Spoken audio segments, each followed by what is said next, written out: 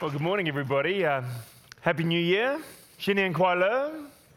Kong ni fat joy. Happy and prosperous New Year. May you prosper even as your soul prospers. That's a quote from Scripture.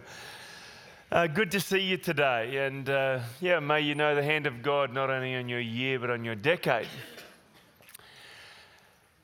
You couldn't be alive in Australia without realising that we've just been through we are in the midst of an historic period. Australia has been on the global news headlines, and if you are of the persuasion to think, look, we've been here before, it's all kind of same, that would be a complete misread of what's taking place right now. What's taking place right now is absolutely historic in its proportions. We're only halfway through the bushfire season, and already 10.7 million hectares of land have been burned, 5,900 buildings, which includes 2,200 homes.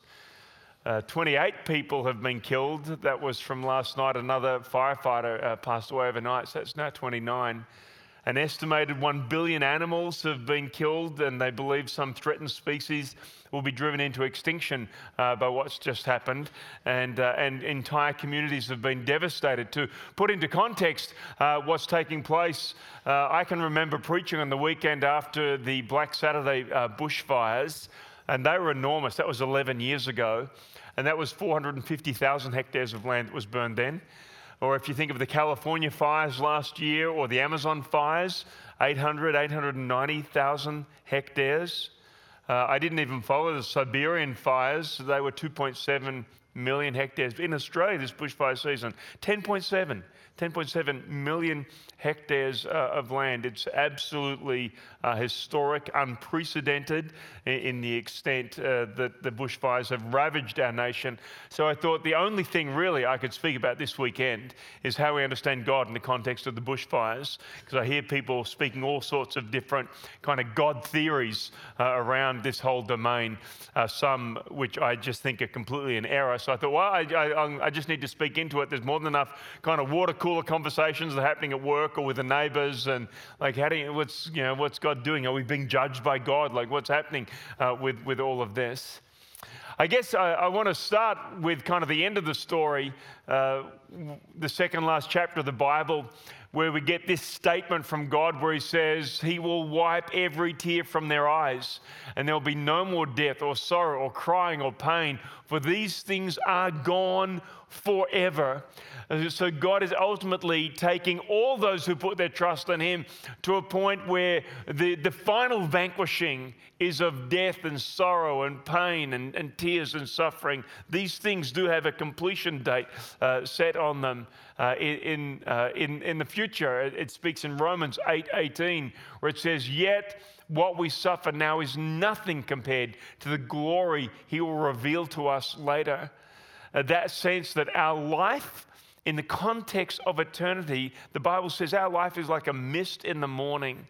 Like, it is so quick. Whether you get to live to your 80 or 90 or whatever it might be, life in the context of the grand picture, let alone the history of the universe or into eternity, we hear and gone so quickly. The Bible says we are tourists on planet Earth, and we need to have a context, especially in our periods of suffering. We need to have a much broader context where we can set our hearts. And when the Bible says that what we suffer now is nothing compared to the glory He will reveal to us later, it is such a high image of what the afterlife is like. I love it where it says in the Bible, no eye has seen, no ear has heard, neither has it even entered the heart of humanity, the good things that God has prepared for those who love Him. It is better than you can even possibly imagine. And we need a hope like that to secure our hearts, especially in the toughest times. And our hearts right now go out. We are so grateful for the firefighters, both volunteer and paid. Our hearts go out to the rural communities who are being so profoundly affected by the bushfires that are ravaging our nation right now. So how do we understand God? For those also joining us online as well, like how do we understand God in the context of what's going down with the bushfires? Because people speak about God in all sorts of different ways. Some think of God like a divine puppeteer overseeing a controlled state. So it's kind of like he pulls the strings on everything. It's a complete misunderstanding of his sovereignty. The Bible definitely says God is sovereign, but it never portrays him as a divine puppeteer. That is an Islamic worldview of God. That's not a Christian view of God. The Christian view of God speaks of a God who is love, and this God who is love, therefore, expressed himself lovingly. And that love requires a non-controlled state. Otherwise, it's not actually love. We all know that. Each one of us who are a parent, if you have the privilege of being a parent, you know, you're going to bring a child into the world, you're going to express your love, and you're going to bring a child into the world, but you know for a fact that child will suffer. You cannot live without suffering. That child eventually will leave you for somebody else. That child will eventually die, and yet you choose to express yourself in love for this little free will agent who's going to kind of enter the world. They're willful, they're volitional, they're going to make their call. There will be consequences to all of that, but you still express yourself lovingly. Therefore, we should not be even a little bit surprised that the Bible speaks about Jesus as the Lamb who was slain before the foundation of the world. That is, prior to putting one atom together in the cosmos, God reckoned the implication of expressing himself in love, that people would, as volitional agents, would do things that are not his will. Islamic worldview, everything that happens is the will of God. Christian worldview, things happen that are not the will of God. He allows them to happen, but they are not his will. Now look at this, a very early reference in Genesis chapter 6, verse 5 and 6. It says, the Lord observed the extent of human wickedness on the earth, and he saw that everything they thought or imagined was consistently and totally evil. So the Lord was sorry he'd ever made them and put them on the earth. It broke his heart. So this reflection of God is not in any sense a reflection of his weakness. It is a reflection of his love. That God would choose to express himself in such a way that it would not be a controlled state, because love itself demanded that people had choice. For love to be genuine, the potential of hate has to exist. For acceptance to be real, the potential of non-acceptance has to exist. You have the capacity to love. You have the capacity to hate. You have the capacity to do good. You have the capacity to do evil. It is what it is to be human. It's what it is to be human. God made us in his image, and we're volitional people, and we all have that capacity. Well, take that onto a global scale, then take that onto the grand schema of time, and you have a very complex scenario. So in God's sovereignty, he gave humanity responsibility and consequence. So in other words, you can make decisions. You have to face the consequences of those decisions. It's an entirely different concept to God judging us when we suffer. Now, I hear people speaking in this type of framework, where they want to say what's happening with the bushfires, that it's God punishing us. And they will quote frequently Old Covenant from some of the prophets, and they'll use an Old Covenant grid. But what I need to point out to you, that is not the New Covenant grid. The New Covenant grid says this: God poured his wrath on his Son, the Lord Jesus. The punishment for our sin was placed upon him, not upon us. Otherwise, God will be burning down everybody's house, because all of us have sinned and fallen short of the glory of God. Yes, there's a difference between consequence and punishment. Now, consequence that we're at the back edge of a 10-year drought, consequence that we're facing a changing climate, consequence, whether or not we've done backburning as we should have, whether we have the appropriate legislation for what homes need to be constructed out of. Consequence, whether or not it should be mandated if you're going to build a home in a bushfire-prone zone that you must have a bunker, an underground bunker, as part of your setup to reduce the potential of loss of life. If you do choose to stay and defend, you've always got a bunker that you can retreat to. Like, in the absence of these things, there's increased death. In the absence of these things, there's increased house destruction. There is increased suffering. These are consequence. These are not cause. It's not cause God punishing. Why would God just be punishing rural communities? Everyone in the city, gee, must be really righteous people who live in the city, therefore, hey? Wow, just only the really sinful people live in the bushfire zones. It annoys the heck out of me when I hear preachers, and I do hear it, unfortunately. I remember in 2009 when we had Black Saturday, a Melbourne-based preacher said it was God judging Australia because of the abortion laws that got passed in Parliament in late 2008. Can you even imagine how hurtful that is to a rural community who got burned out, and that somehow this is like, who would ever want to worship that God? Who would want to worship that? Who decimates your community because Parliament in Melbourne passed a law you maybe didn't even support that law. Like, it's ludicrous, non-biblical thought. It's trying to put a line between two things. And Jesus himself overtly spoke about this. But look what the Bible says about where God actually placed his judgment. When that's Jesus, was hung on the cross, he took upon himself the curse for our wrongdoing. It's written in the scriptures, cursed is everyone who's hung on a tree. So God's anger against the humanity of sinfulness was placed on the Lord Jesus, not upon you. You get to put your trust in him now, or you get to face judgment after your death. Like, the penalty will be paid. God offers to pay it for you. Put your trust in him. He loves you. He's for you. That is the good news of the gospel. Jesus actually spoke overtly to this in Luke chapter 13, verse 1 and 2, where it says, about this time Jesus was informed that Pilate had murdered some people from Galilee as they were offering sacrifices at the temple. This is Jesus speaking. Do you think those Galileans were worse sinners than all the other people from Galilee? Jesus asked. Is that why they suffered? Is this God judging them because they were the worst sinners? That's that mindset? How did Jesus respond? Look what he said. Not at all. I expanded the font. The text doesn't.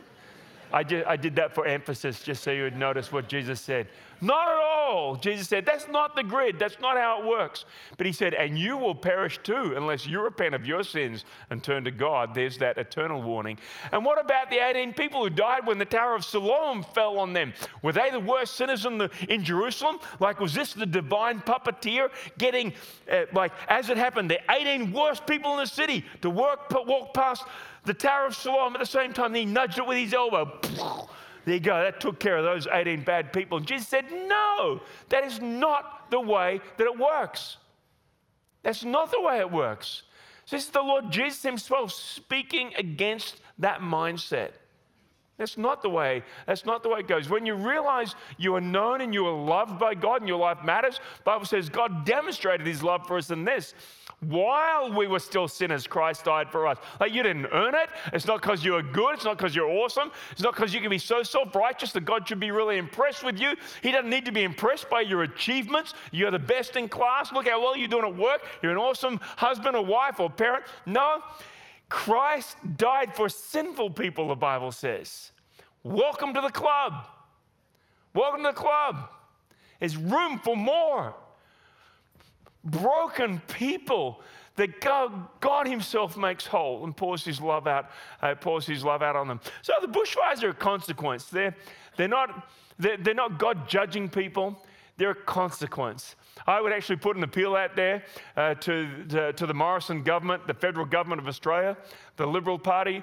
I've heard again just this week where the Prime Minister himself said that they will not pass laws that are kind of pro the environment, that are going to damage our economy. And his broader statement went something along the lines of realizing Australia cannot respond to global climate change, like Australia can't make a difference on that. So I'm not going to pass laws that are going to be detrimental to our economy.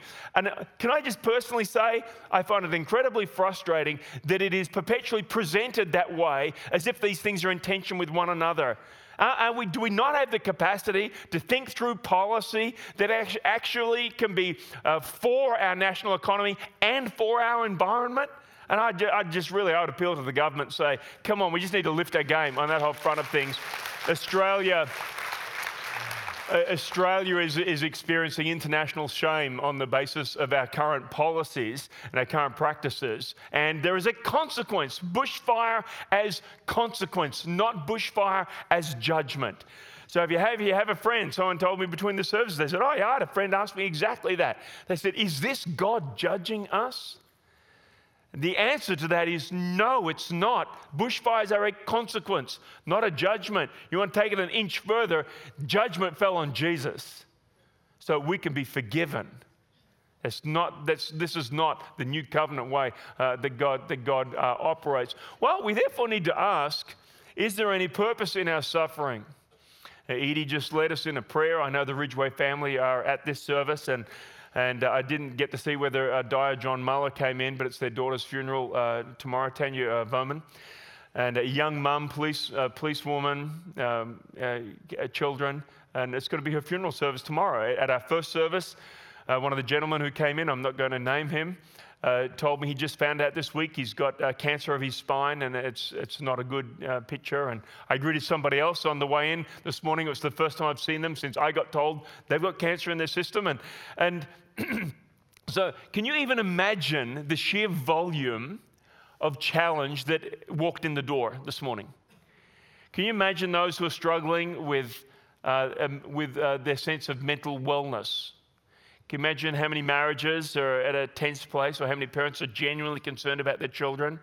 I was praying with someone this morning who's between jobs, and the pressure that they're on, trying to find a job, and the economic implications of that back into their home and then into their relationships. Like, can you even imagine the kind of load?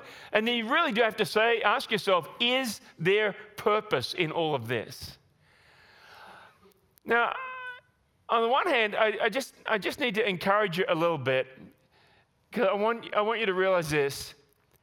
We only suffer because we love. If you didn't love, you wouldn't suffer. 2 people a second die globally. That's it. That's people entering eternity. Just day and night, every day, every night. And none of us are kind of breaking under that weight. Why? Because we don't know those people. But when that person is somebody you know and love, or when it's in your world, when suffering enters your world, we feel it. But we feel it because we love. It was actually Buddha who said, we suffer because we desire. His conclusion was, therefore, do not desire. That's the absolute essence of Buddhism, by the way. Don't desire. The exact opposite to Christianity. Jesus encouraged us to desire. He said the most important thing is to love the Lord your God with all your heart, soul, mind, and strength. And he said the second's like it, love your neighbor as yourself. So it's at the very essence of those 2 faith positions is complete diversity. One says don't desire, one says desire. But in choosing to desire, we choose to suffer. You cannot live and love without suffering. It's not possible. And even if that love is exclusively for yourself, if you lived on an island all by yourself, your ego itself, your love for yourself would still make you suffer as you sought the greater questions and purpose in life. It's like the guy who got stranded on an island for 30 years. When he finally got rescued, there were 3 buildings. They said, what's that building? He said, that's my home. What's that other one? He said, that's the church I built to worship in all by myself. They said, what's the other one? He said, oh, that's the church I used to go to. It's no good. I didn't want to go there anymore.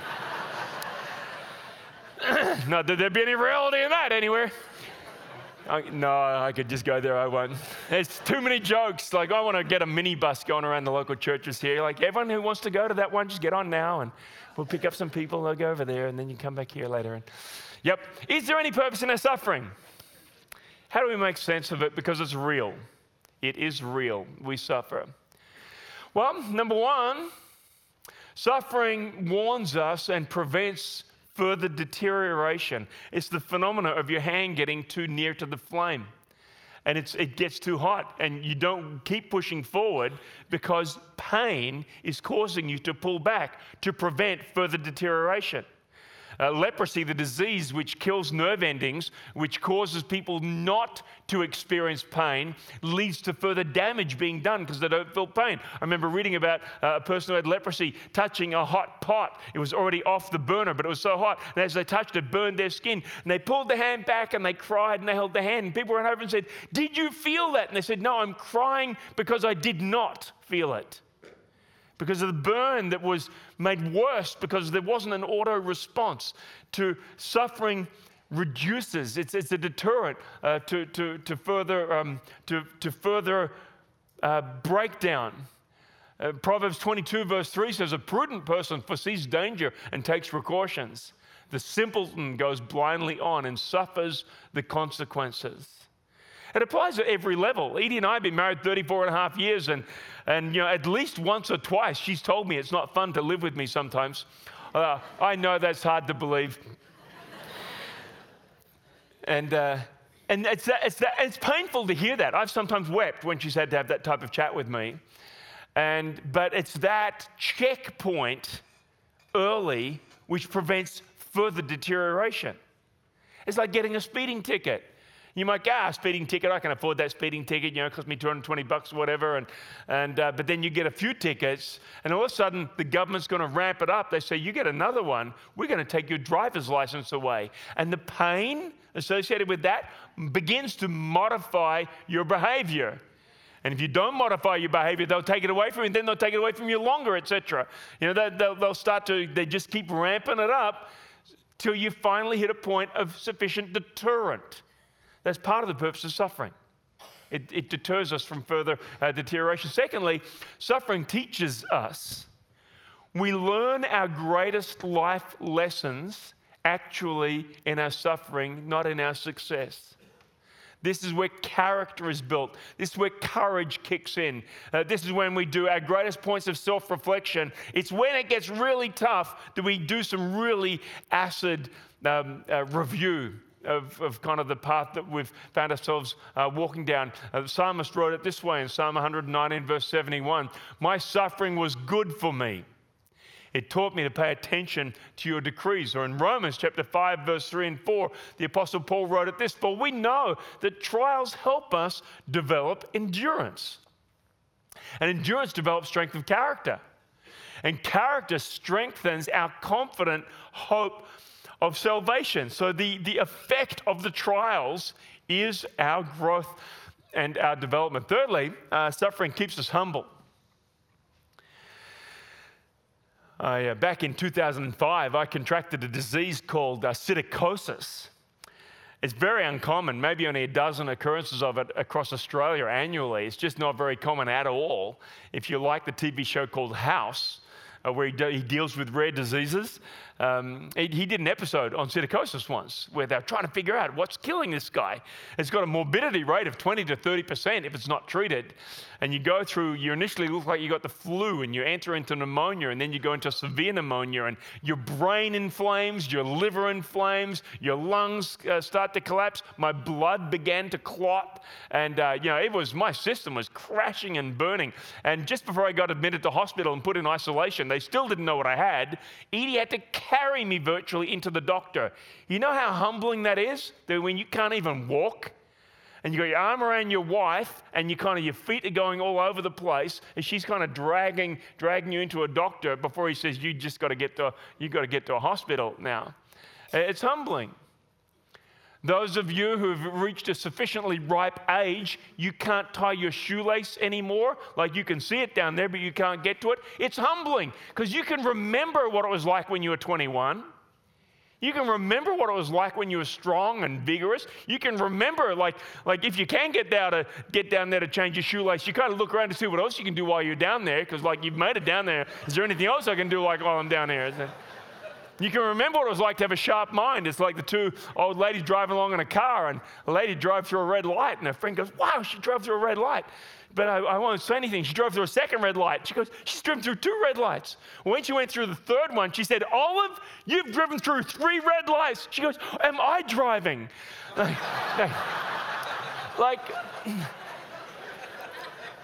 It is actually the deterioration of our capacities. It is humbling. It is humbling. The Apostle Paul put it this way in 2 Corinthians 12:7. He says, I was given a thorn in my flesh, a messenger from Satan to torment me and to keep me from becoming proud. And we realize our vulnerability at our point of suffering. It's actually part of life. Fourthly, suffering prepares us for eternity. A friend of mine, atheist nurse in palliative care, one day dismissively said to me, oh, they all call out to Jesus before they die. I said, really? She said, yeah. And she was dismissive of it. I thought it was awesome. I thought like thief on the cross type stuff. My father drove back to Goolwa recently because 2 of his friends had died. My father's 84. And while he was back there for 3 or 4 days. Another 3 friends died while he was there. He's starting to look toward eternity. He's in the zone. He can see it happening, or he can see it happening all around him. That's what it does to you. I married a couple, 79 and 82, and they said to me, maybe we'll get 1 year, maybe we'll get 5. But we feel like we're God's gift to each other at this stage of our life. It's the only time in my life I've married a couple who said, maybe we'll get 1 year. Most couples are looking a little longer term than that. So it does, it prepares us. We make different plans. 2 Corinthians 4, verse 16 to 18 said, though our bodies are dying, our spirits are being renewed every day. For our present troubles are small and won't last very long, yet they produce for us a glory that vastly outweighs them and will last forever. So we don't look at the troubles we can see now. Rather, we fix our gaze on things that cannot be seen. For the things we see now will soon be gone, but the things we cannot see will last forever. People's hearts get inclined towards God in their suffering. Did you see this guy? He got interviewed. This is a quote from him. I saw him say it on the news, then I saw it in print. He said at that point, he was in the bushfire, like he was in a genuine risk zone in Victoria. He said at that point, he said, I was praying. He said, I'm an atheist. I was praying to God, praying to Jesus, turn the wind. He said, they say in war, trench warfare, there are no atheists in the trenches. Suffering does that to you. It raises our awareness of God and of the eternal realm. The psalmist in 69:29 put it this way, he said, I'm suffering in pain, rescue me, O God, by your saving power. So C.S. Lewis put it this way, I conclude with this. He said, pain insists on being attended to. So the bushfires across Australia right now insist on being attended to. A lot of reviews will happen. A lot of reviews. Legislation will take place as a result, God willing. Good legislation will take place that will save future generations from having to face what we're having to face right now. Whether it's to do with home construction laws, whether it's to do with backburning laws, whether it's to do with bunker laws, whatever it might be. Like the best of Australian society comes out. Pain insists on being attended to. That's why we just took up an offering for those who've suffered so much from the bushfires. He said, God whispers to us in our pleasures, speaks in our conscience, and shouts in our pain. It's his megaphone to rouse a deaf world. So there is purpose, and I opened by saying I don't know what challenges you walked in here with today. I do know to live and love means that you will suffer. You will. It's part of the whole deal. I do know that this is not God judging us. It's a consequence. God is for us. He knows you. He loves you. He is for you. Jesus Christ bore your penalty. And I guess I close and I ask those in this room and those who are online, have you put your trust in that God? Have you put your trust in him? Do you know the reality of what it is to be washed clean by the shed blood of Jesus? Do you know what it is to have that fresh start? The Bible says if any person is in Christ, they're a new creation. The old is gone and the new has come. So let's just pause for a moment right now. Can I invite us all to bow our heads and pray? I ask you in this prayerful position, do you know, are you confident that you are right with God? Have you put your trust in Him? Have you put your faith in Jesus Christ? Can you say, when Jesus died on the cross, He died for me. He shed His blood for me. He paid for my sin, all my wrongdoing. The penalty doesn't fall on me, it was placed on Him because God loves me. And if you're not confident of that, I invite you right now. I say to you, the ball is in your court. God's pushed it in front of you today. He knocks on the door of your life and He waits for you to open the door. Are you ready to do that today? You might be at that point in your journey where you say, it's my day, it's my time. I need to put my trust in Jesus this day. Now, if that's you, I'm going to lead you in a prayer. If you know the reality of what I'm talking about, please fill this room with your prayers for anyone who's uncertain.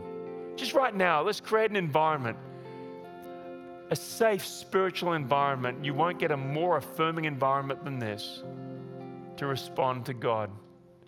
You might like to pray and say something like this. You might say, God, thank you so much that you know me and you love me. Thank you that you are not judging me, but you've made a provision for me in Jesus.